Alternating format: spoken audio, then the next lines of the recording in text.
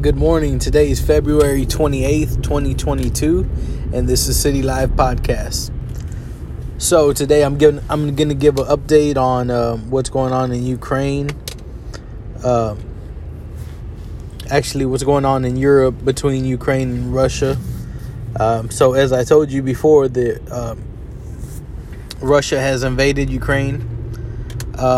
There's been support around the world for Ukraine and for the military.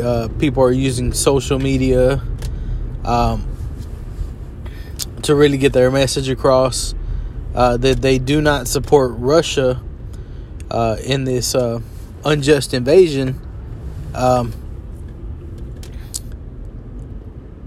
So now it's gotten to the point where for the first time ever, the UN is supporting an invaded country with weapons support. So they have everything from like missiles and other weapons to fighter jets that they're actually supporting. So they're actually funding this, and also the U.S. and NATO have brought the ruble down to like below a penny because they canceled all transactions, or they froze all transactions on the SWIFT payment system. So now Russia's ruble has been crippled, and it's now down to below a penny. The UN is now supporting they're supporting weapons. So they're actually funding weapons to go to Ukraine to support the Ukrainian military. Everyone has kind of spoken, and they've picked their side. It would be different if this was something that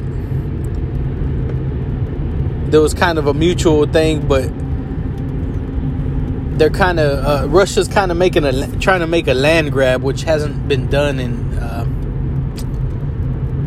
which hasn't really been done in a long time. There's a couple cases that you could make the argument that it has happened, but as far as Russia doing it, it hasn't happened in a long time. I don't know. I'm having real trouble speaking today, but I'm trying to process all the information and try to give it to you all the best I can. Also, Germany, for the first time in years, is investing in their military. So they're going to start giving 2% of their GDP towards their military, and they're going to start strengthening their military. In the past, Germany has they've funded, but they've given very little funding to their military. But their president made the statement that since Putin is becoming a threat, they need to be able to counteract that threat. So they need to strengthen their military, which is a huge deal for the European Union, because that's Germany building up their military. So it'll be strengthening the European Union as well. So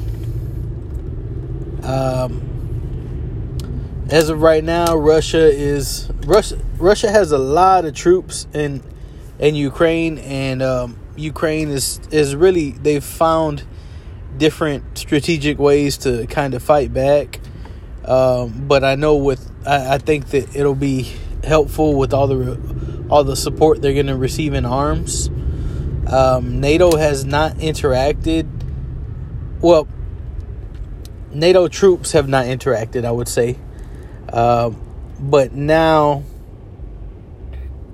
Vladimir Putin is still kind of pushing the propaganda that the reason he's strengthening his invasion and continuing his invasion is because of the threat from NATO, which is not true, because he was already invading Ukraine, and NATO has yet to step in. They've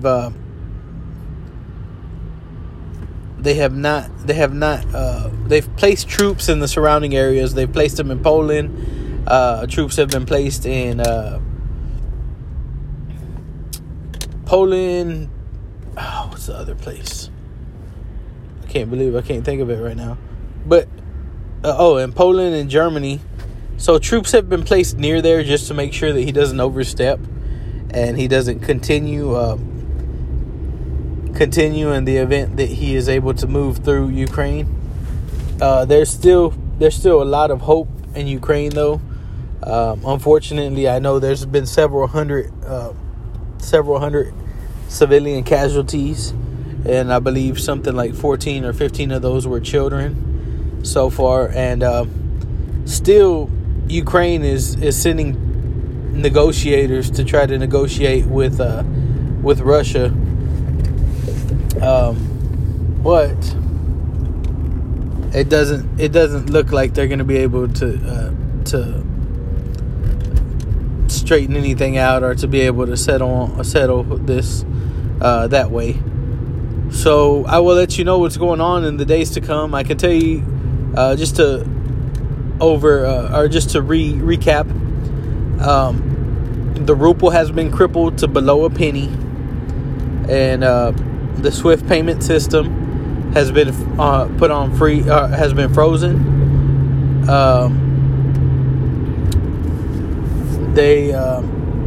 UN has funded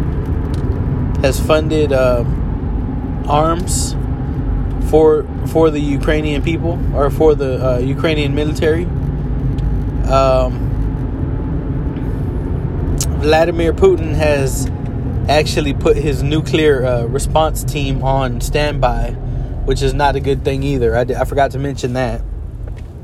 The whole world, well, the majority of the world is kind of standing with Ukraine.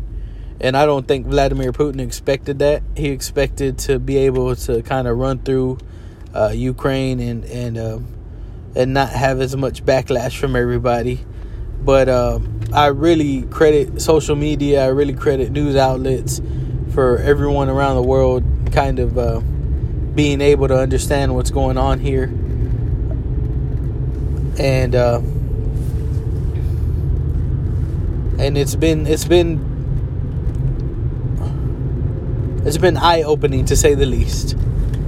So I'm hopeful that the world will kind of stand with Ukraine, and we can get this figured out. I don't want to see Russian citizens get hurt. No one wants. Everyone kind of wants peace, but with the rhetoric and stuff like that Vladimir Putin has started and continues to push, I don't know if this is going to get resolved anytime soon.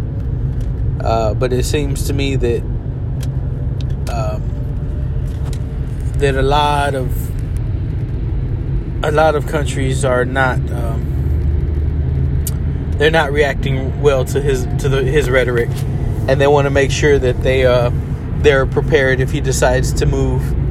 But I'm hoping that they can support Ukraine enough to at least be able to kind of back Vladimir Putin down a little bit.